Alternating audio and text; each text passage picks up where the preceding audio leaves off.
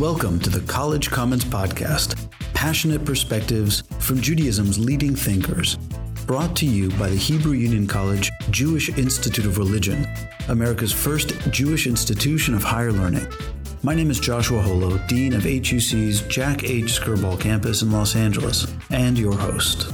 You're listening to a special episode recorded at the URJ Biennial in December of 2019. Welcome to this episode of the College Commons Podcast. We're going to have a conversation with Rabbi Mike Urim, who is the executive director at Penn Hillel and the author of the best-selling book, Next Generation Judaism, How College Students in Hillel Can Help Reinvent Jewish Organizations, which won the National Jewish Book Award in 2016.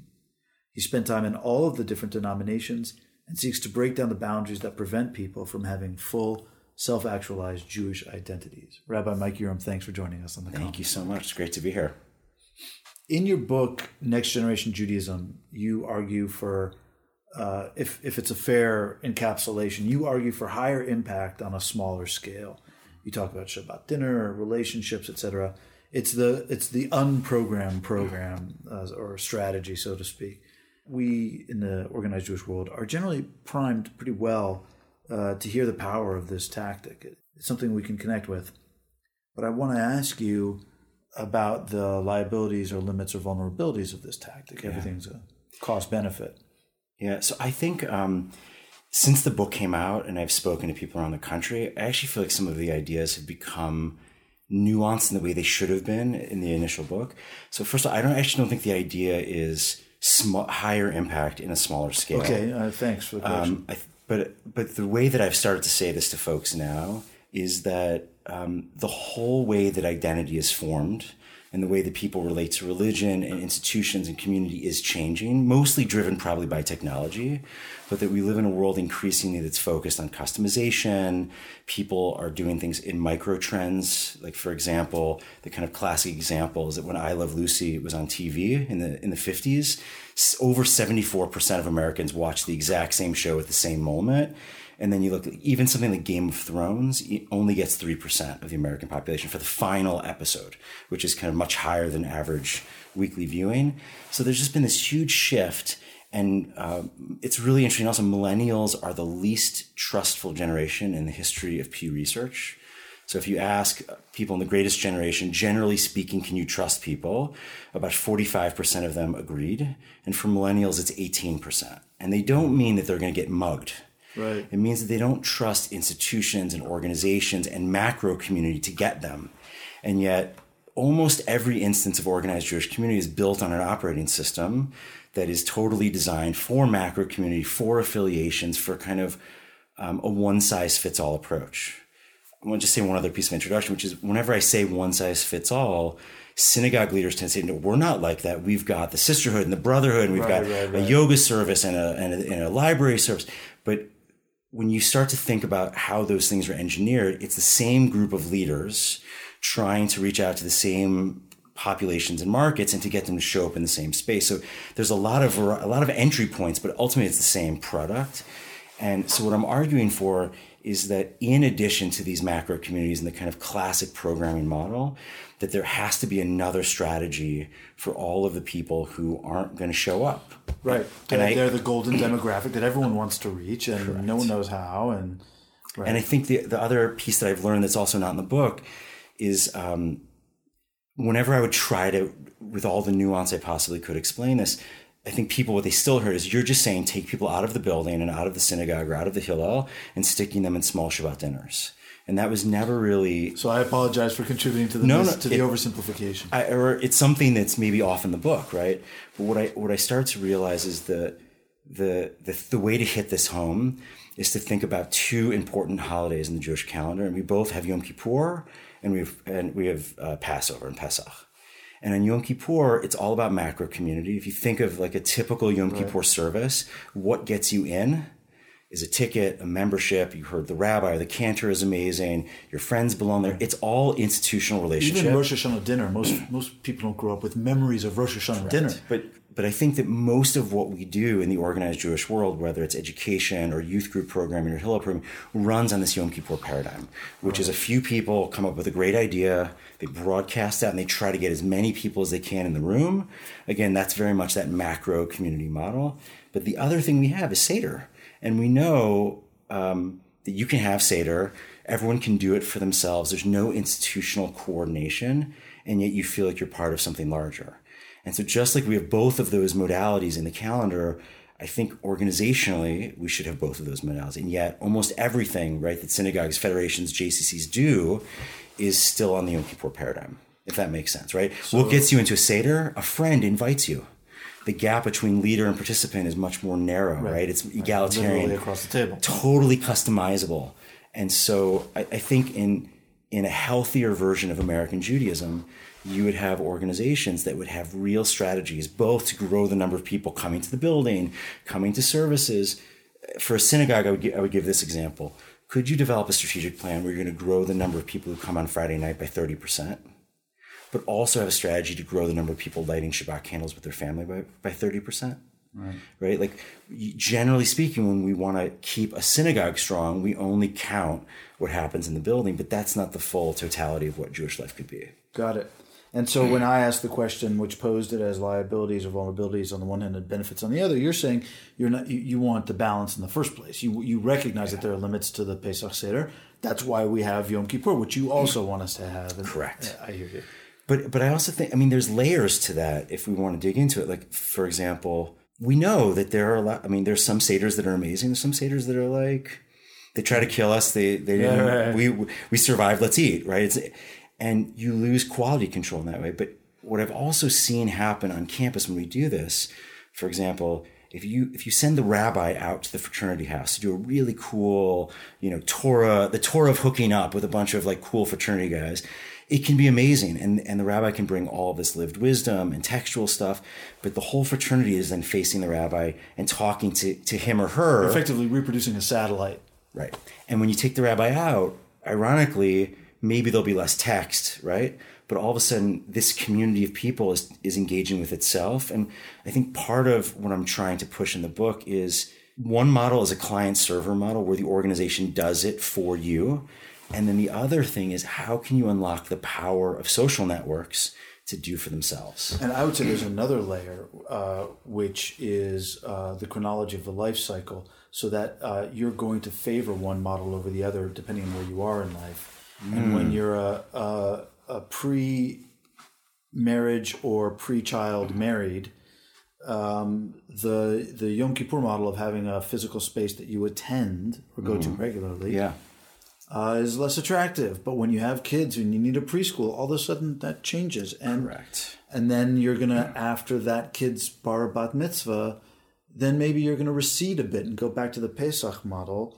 Until you want to join your elders community back at the... I actually hadn't thought about that insight. It's true that, but all the more so why two operating systems, right. It allows much more for the complexity of different life. But I think there's another layer there too, which is one of the things I'm really driving at is that there's all of this like neuroscience and linguistic science that seems to suggest that the way that you almost can't think or conceive of something if you can't articulate it. Right. So the way we speak drives the way we think. Without the word, there is no idea. Correct. Great. Better said. And so I think about all of the hidden implicit messages in the language we use.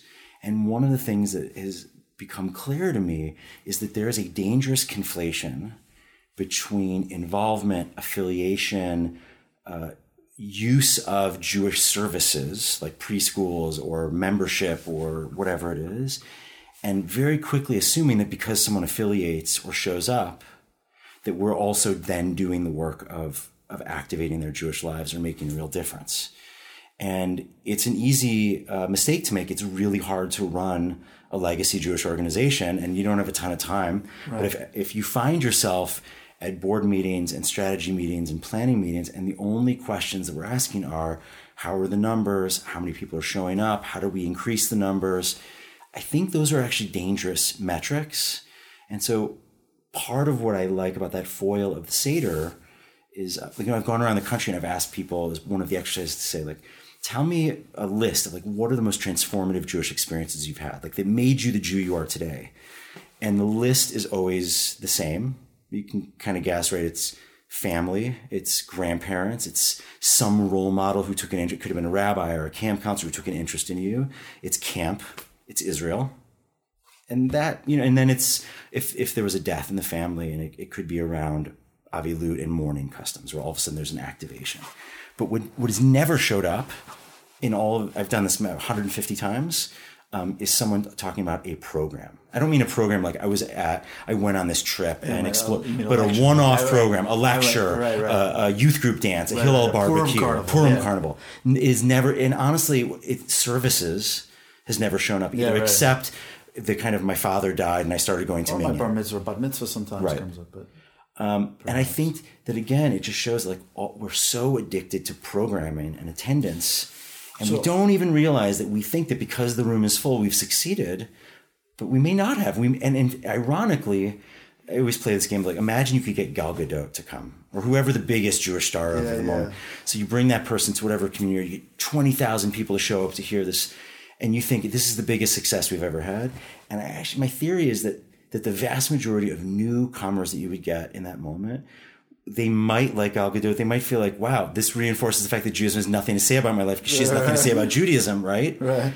But more than that, they show up and it's like, it's all the same clickiness. It's all the same inside or outside. And it reinforces, right? And so that's also this power of, like, how do you focus on experience, impact, Jewish growth, as opposed to affiliation, numbers, attendance, program? So I am completely convinced by your argument, but I at the same time want to push back on two dimensions of what we're calling the Yom Kippur model, or the program model, to which you're offering this critique and compliment, we should say. In the sort of worst case scenario model, where someone shows up and pays dues, but fundamentally have maybe even barren Jewish lives and whatever, if we're going to make a caricature. Mm-hmm. I want to argue that it's still a very powerful metric, because we can rebrand that metric as those people giving. They may not be getting. They may not actually be, but they're guaranteeing it for you and me. Yeah. And that's an act of generosity. It's an act of tzedakah, and it's an act of it's a mitzvah. And they're giving because even if they don't love it, they're showing up to be part of a community, to answer amen to someone who's saying Mourner's Kaddish. Yeah, in a minyanish kind of way. But more than that, there's real practical benefit there. They are paying the dues that keep the roof over the head for everyone else. And in a world, by the way, where most people pay less than their freight, so to speak, that's tzedakah. I totally agree with you, and it's such an important point. And then there's also part of me that wants to say, if we weren't so addicted to it, if it wasn't already, in other words, even great Hillels and great synagogues and great JCC, I run an organization now, we have to keep the lights on. It is too often that the only question I have time to think of is how many people showed up. Yes. And for us, it's not membership, but it's fundraising, right? But the real way I would love to see this happen. Sorry, and I think that it also, in some ways, it's generous and it's an important tzedakah and it's a mitzvah. And in other ways, I think that we are just shirking our responsibility, which is in engagement, which is this methodology that we talk about, in its purest form would say, great, you're a member. That is an act of generosity on your part. Now, what we owe you is to seek you out and to find out what inspires you, what pisses you off, what are the questions you're asking about your life? What are the things how do we put you in community? How do we add ritual so that you can make sense out of, right? And I think that it's too easy to feel like, again, it's like, well, we have all these members, we want to get them more involved. What's involvement? We got the softball team, and we got the sisterhood and the gift shop. And everyone's thinking about, well, how do we fill up these boxes? as opposed to like, how do we help people live more transformed lives? And the thing is, it's a paragraph, right? All the people who are making those mistakes, myself included, the way it goes is the topic sentences. What are we doing about membership? And down in the paragraph, it's because we know that membership leads to connectivity, which leads to softening of the loneliness in our life, right? But what I want to do is I want to invert the values pyramid. The metric I would like is like, how do you grow membership? How many people came to services? And then how do you start to, in a real way, both have a strategy to follow up with people so that they're growing, that they're deepening. And the second metric is, how do you measure the work beyond memberships up or down, or the room looked packed, or High Holidays were smaller this year than I've ever seen? And if the vast majority of really good congregations don't have an immediate answer to that question, it feels to me like that's a blind spot. And, part of what makes Hillel innovative is that we have these like evaporating organizations. We don't get to work with people for their life. Right. Every 2.5 years, the whole thing falls apart, and you could have the most amazing thing and then they graduate and it's over, right? And so in place of building institutions, we have to do something else. And I think we got very stuck on meaning, but there were these great researchers and they came up with this metric, which is they did like about 1,000 interviews with people. And what they found that there were 4 components to transformative Jewish experiences. And the 4 components were, it creates a positive Jewish memory, where you carry, like, story. I didn't always love High Holidays, but I remember the rabbi used to tell these stories, right? And it becomes part of your DNA and identity. It increases Jewish self-confidence, right? There's a massive epidemic of feeling inauthentic in Jews, honestly, in every denomination. So it increases Jewish self-confidence, increases Jewish knowledge, gives you more tools to use Judaism to build a good life. And then this is also an essential one. It increases connectedness to other Jews. Yes. So again, you have the largest attendance at High Holidays ever, but everyone shows up in little groups of 2, 3, or 4. They talk to the 3 other families they know and they leave. Yeah. It's not a failure. It's just a missed opportunity, right? You hit the metric of getting everyone to be in a room together, which is powerful. But there's more we could do. So, all right, it would be difficult to disagree with you, and I certainly don't want to. I am compelled and moved. I get it. But I'm worried about your first question, which is, how do you do the work of actually helping people get to that place? Mm-hmm. And that's where I want to push back harder. Because how do you do it? I'll tell you how you do it. You do it by having enough professionals to spend the time to do it. And how do you pay for those professionals? Right. By getting those people to pay the dues to show. And so...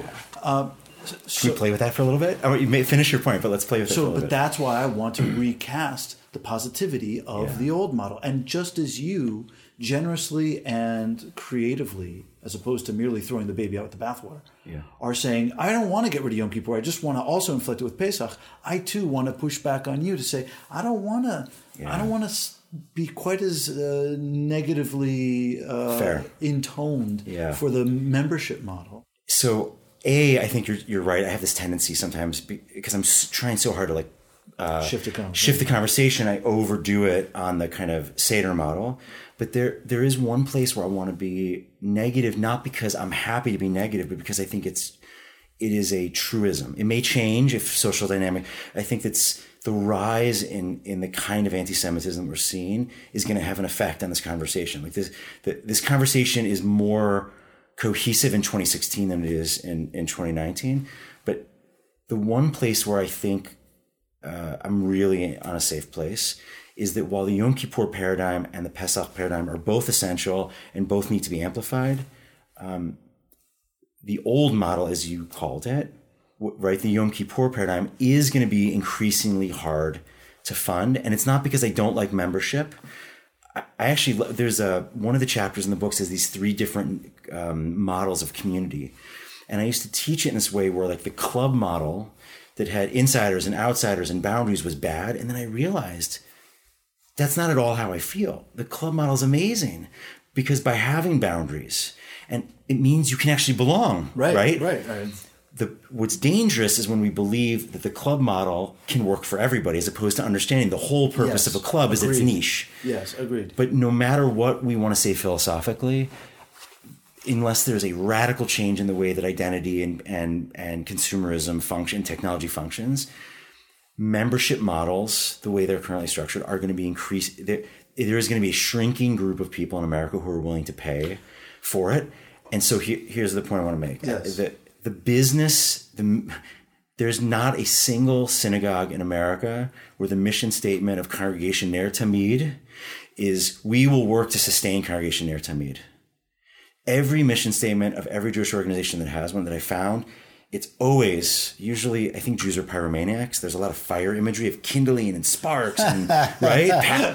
There's tikkun olam, there's prayer, there's God, there's community, there's Torah. No one says sustain, right? There's like an old joke. Woody Allen used to say this old joke that was that for Jews, swimming is not drowning. That's not enough, right? And so the essence of what we're trying to sell in the world is the technology of Judaism to make our lives, our relationships, and our world better, not to serve, to keep our organizations alive.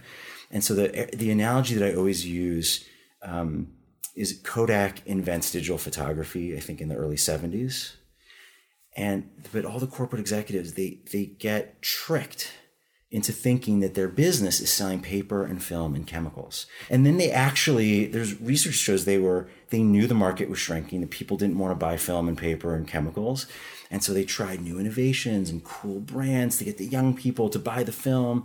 And meanwhile, all these teenagers with flip phones are starting to kill photography, because what they want is they want it to be instantaneous. They want it to be able to share it. They don't want to have to rely on their parents to drive them to the photo mat where there's some weird guy looking at their photos. But the point is, Kodak's business wasn't paper and film and chemicals. Kodak's business was memories. Right? Kodak preserving memories, sharing memories, bringing people together, and they couldn't recognize it. And so I think the fight to hold on, I'm not against membership, but the fight to hold on to it sometimes rings to me like the fight to get the young people to understand how good the paper and chemicals are. Right. And I think our business is Judaism, not membership.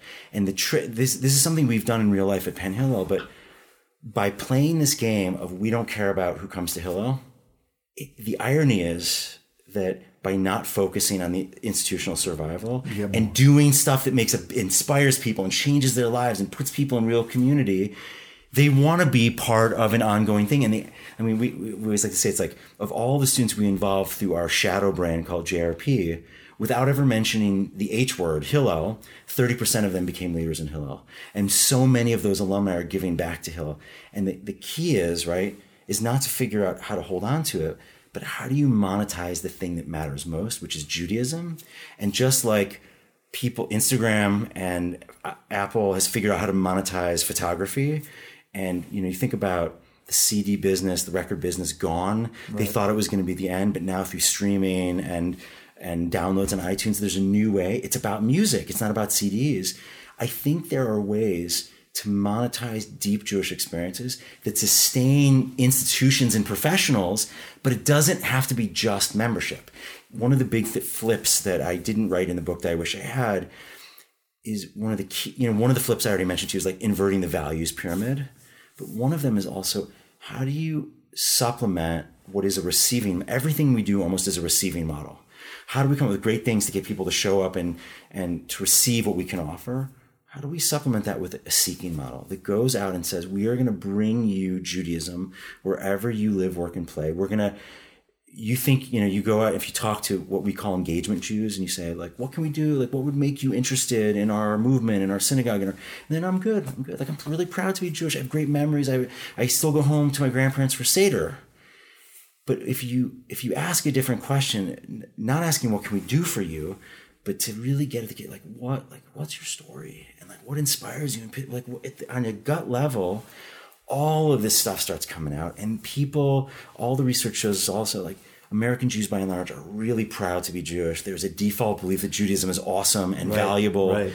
They want more. They just don't want to join our clubs. So what if there was a way to activate people Jewishly where it was about Judaism and not about club membership? And then the club benefits. Ultimately, the club would benefit, right? Right. The club would, yeah. There's a way to do it. We just have to be bold and create and to be willing to experiment without knowing the answer. Before we return to the podcast, we want to let you know about digital learning on the College Commons platform. Beyond this podcast, which is available to the public at large, Check out the online courses at collegecommons.huc.edu for in-depth learning, digital syllabi, assignments, inspiration for teaching, and one of our most influential courses called Making Prayer Real. Subscribe with your synagogue for all this and more. Just click Sign Up at collegecommons.huc.edu.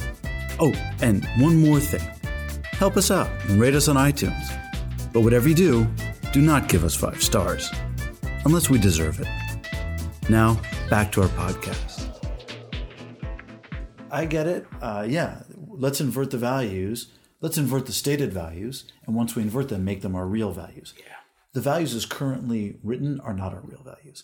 I don't think Jews are actually prisoners to the membership model. I think you're right. The critique is right. We should do better and all that. But I don't actually think that if you talk to Jews in synagogues, no matter what their mission statement says, you don't have to work hard to get them to admit that membership in and of itself is not the goal. So I often say when I'm doing workshops or speaking that in my day job, I know how complicated it is and how nuanced it is. And it's hard. And we don't live up to half the stuff that But my job is to provoke here, I think. And the very first piece of this book was actually some scholarship that I discovered at Northwestern when I was a JCSE fellow, which was like an outreach fellow back in the 90s. And there were 2 scholars at Northwestern that showed on a whole bunch of levels, they were working in the inner city, but they found that if you begin with deficiencies and what's wrong, and you map out a community, for example, in a Jewish community, you can say there's assimilation, or there's apathy, or there's unaffiliation, there's ignorance, and then the community then tries to respond in a value-based way that first of all, it magnifies politics in the organization, because once you're in a deficiency mindset, then it's like it's zero-sum thinking. There's one answer, right? And then what's really interesting is then the thinking often becomes the answer to every problem is a program. That's their language. And then the value of the organization is these people couldn't do it without us. Right. And to raise money, you have to every year talk about how bad it is. And if it wasn't for us, and then people internalize that deficiency map. And what they showed, what's really interesting is that it then breaks the bonds of community. Yeah. And instead of relating to each other, they relate to the institution and become passive. Or the problem of the institution. Right? Yeah. And just by flipping it to mapping out the assets, and so I think that there's power in being disciplined and forcing people to say, stop talking about the problems the way we always talk about them. The topic sentence has to be, our business is changing people's lives. Membership is a nice accidental outcome. And we will do it. And I think it matters. No, right? I get it. I'm with you. I would love to get your take on one other. Can I ask you a question about it? Yeah, you can ask. So I make this contention in the book that we need new language to describe Jews. And I'm wondering if you ever came across... All the time. There is no noun in the English language that represents the category into which Judaism belongs. There just isn't. We are not a religion. You can't call us an ethnicity. You can't call us a nation. You can't call us a territory. But we're all of those things, undeniably, by any intellectually honest assessment, we're all of those things. The only term in any language is Israel. There just is no other word that captures the not merely the inextricability, but more importantly, the multifacetedness of the unity of what it is to what Jewishness is. Yeah. And it has the added advantage of reminding us that Israel is both a land and a people and a patriarch, and that that begins to in the word to dimensionalize the thing along contours that are faithful to our category, which isn't otherwise represented. You just did a totally amazing thing, right? Which is in attempting to describe Jewish identity, you offered a beautiful, complex, nuance, both description of how impossible it is to describe and then an attempt to describe it. And then now let's contrast that with the colloquial ways that people define themselves and the way that organizations talk about Jews. I would say in my own experience that 70, 80, 90% of the time where I've been in any meeting of the organized Jewish community, that wasn't the conversation. It wasn't even close. The conversation was affiliated, unaffiliated, involved, uninvolved, knowledgeable, not knowledgeable, religious, secular, core, periphery, and right. I think what you started to articulate is actually when a Jew wakes up, what they're thinking about, if they feel Jewish at that moment, is much closer to what you were talking about than the way that like the population study of the local community would mark them, which is in, out, in, binary, more, less, more, right? And so I think what I've also found in talking to people over the years is that everybody thinks that Chabad is the most welcoming denomination, which philosophically it should be the Reform movement, right? Well, yeah. We still would claim that it's so like, place. But why? And then I was thinking about, I've had coffee conversations with, 1,500, 2,000 college students over the years. And every Reform, conservative, Reconstructionist, secular, every student who identifies as Jewish but isn't Orthodox, I realized not a single one of them in all those coffee conversations ever expressed guilt about what they believe about God. They've never expressed guilt about ritual observance. The guilt always comes out. I don't go. I used to be involved. My grandmother really wants me to go. My family used to be involved in Federation. We stopped, right? It's affiliation guilt. And so you're saying don't get so stuck on the membership thing. This is a very long trip around. But part of the reason I keep attacking membership is not because I want to blow up that model, but to highlight the ways in which it's dangerous. If we spend our time as demographers, as social scientists, as community leaders, as lay leaders, focused on you're affiliated, you're not affiliated, your core, your periphery, and we measure everyone in a binary way, there is a certain violence, and inevitably the way we talk about it is going to be internalized.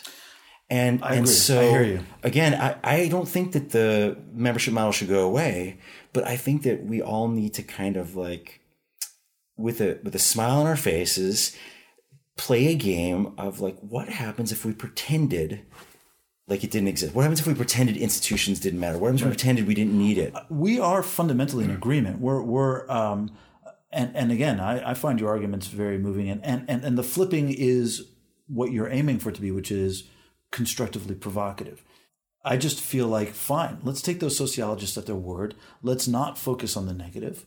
And let's just do an honest assessment of what are the strengths we should be leveraging in one realm, and then for the things that they're not strong on, let's leverage them in the other. Yeah. So for Kemach, for money to get the stuff done, let's focus on the blandishments of membership, of your capacity to help Judaism thrive by being a member, because that's beautiful and powerful and true. Yep.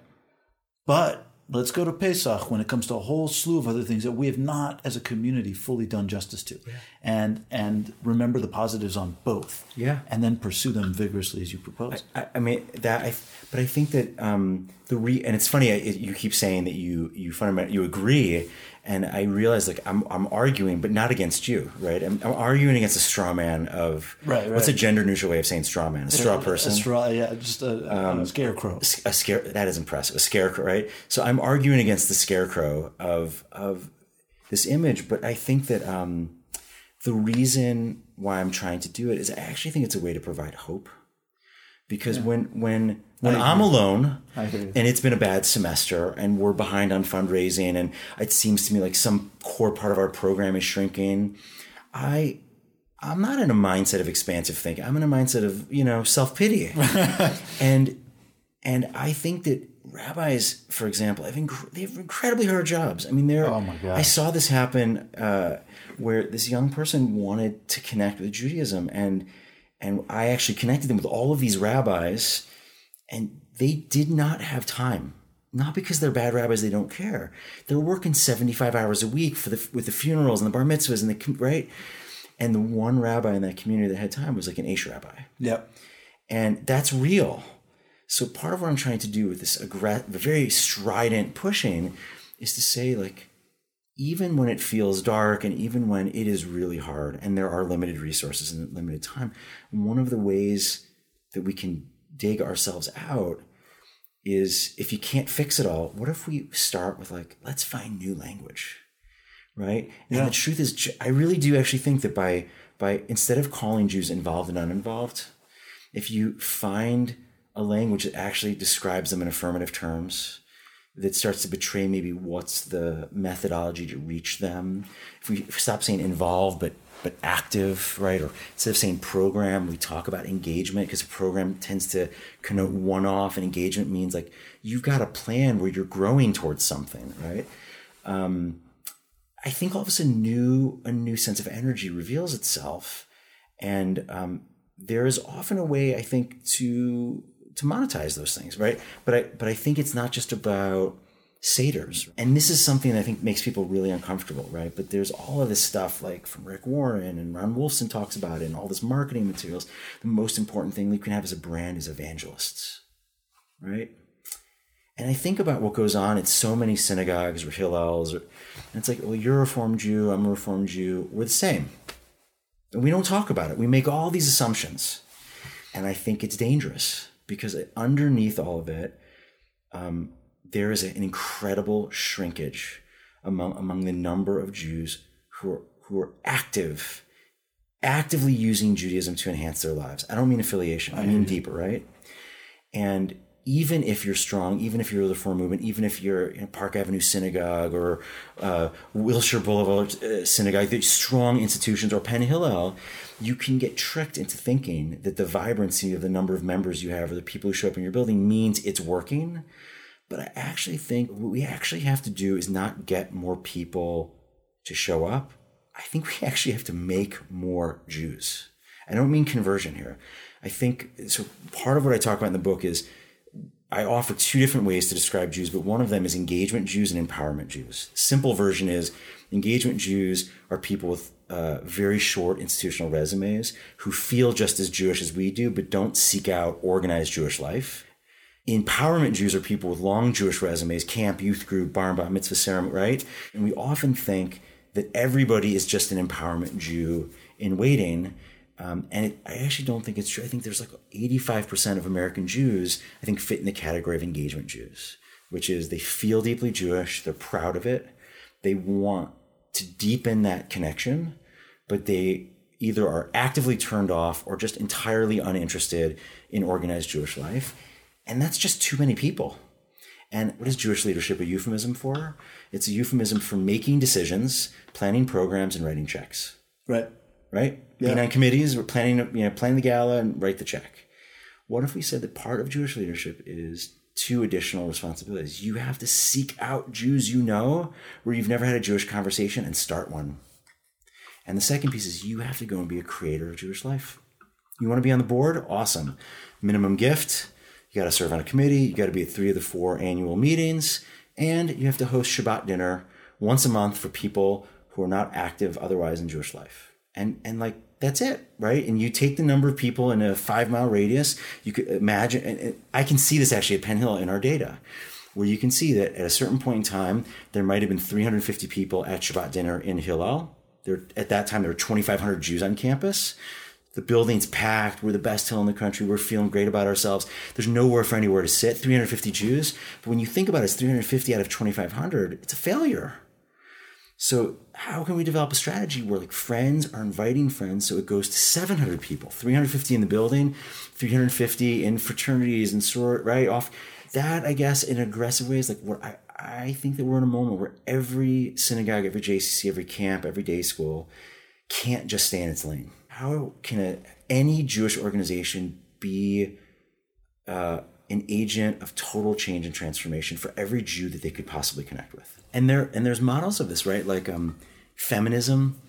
It began with going and sitting with women in consciousness raising. You don't feel oppressed. We have to help you, right? People in the Federation world has figured out how to get friends to ask each other for money. It's way easier to say, what's your Jewish story? Than will you write it, than to ask for a donation. Sure. So it's hard, but I can imagine a Jewish future where instead of saying, how do we sustain ourselves? I can imagine a Jewish future where there is not only growing diversity of how we express Judaism, but there's actually factually and quantitatively more Jewish action happening in homes and synagogues, right? And inevitably, and this is the dirty little secret, right? You get people having Shabbos dinner, you get people in more book clubs, you get people going and doing more service projects, and right with Jewish friends, they're going to a soup kitchen. it's not that hard to imagine that even without trying, there's going to be more affiliation. I mean, you've been trying to poke a little bit, which I appreciate. I think there's one mega weakness in the whole thing where it just doesn't, it all falls apart.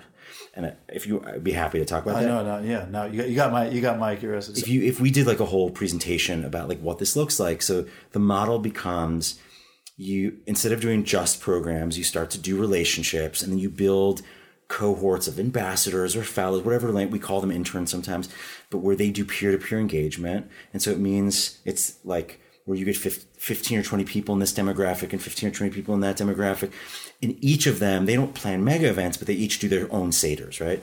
And so then you say, well, what does that look? What are they really doing? And then you'd hear me over and over again. I'd say the same things: Shabbat dinners, book clubs, Tikkun Olam projects, Passover seders, Shabbat dinner, right? I mean, and I think where it really falls apart is when it comes to prayer. And prayer, especially Jewish prayer, which requires a quorum in it. It requires, whether you're renewal or reform or Orthodox or conservative, it requires expertise. Yes. You can have an amazing conversation with Jews about Judaism without an expert there. It'll be very personal. It's harder to pray without someone who really knows how to facilitate that. And there's something underneath it also, which is all of this customization. Yeah. It's not good. It's not good. I mean, there's an existential crisis in our world, rates of, right? So the idea of like, well, let's just jump on that. Right. I don't mean this as an ideal form. It's a short-term tactic, right? But there was a Christian thinker I heard on the radio, this amazing quote. He said, "You don't leave church because you're bored. You go to church to be bored. Don't underestimate the power of institutionalized boredom." So if everything is about meaning and customization and it being deep and in your gut, that's a great way to turn people on to Judaism. But there is a deep religious value of, this is not about you. Your job in this moment is to subjugate yourself, to sit and be one. All of the confession, all of the prayer for high holidays is all in the plural. It's like you're supposed to make yourself small and to submit, and then something is revealed about the human condition through that submission.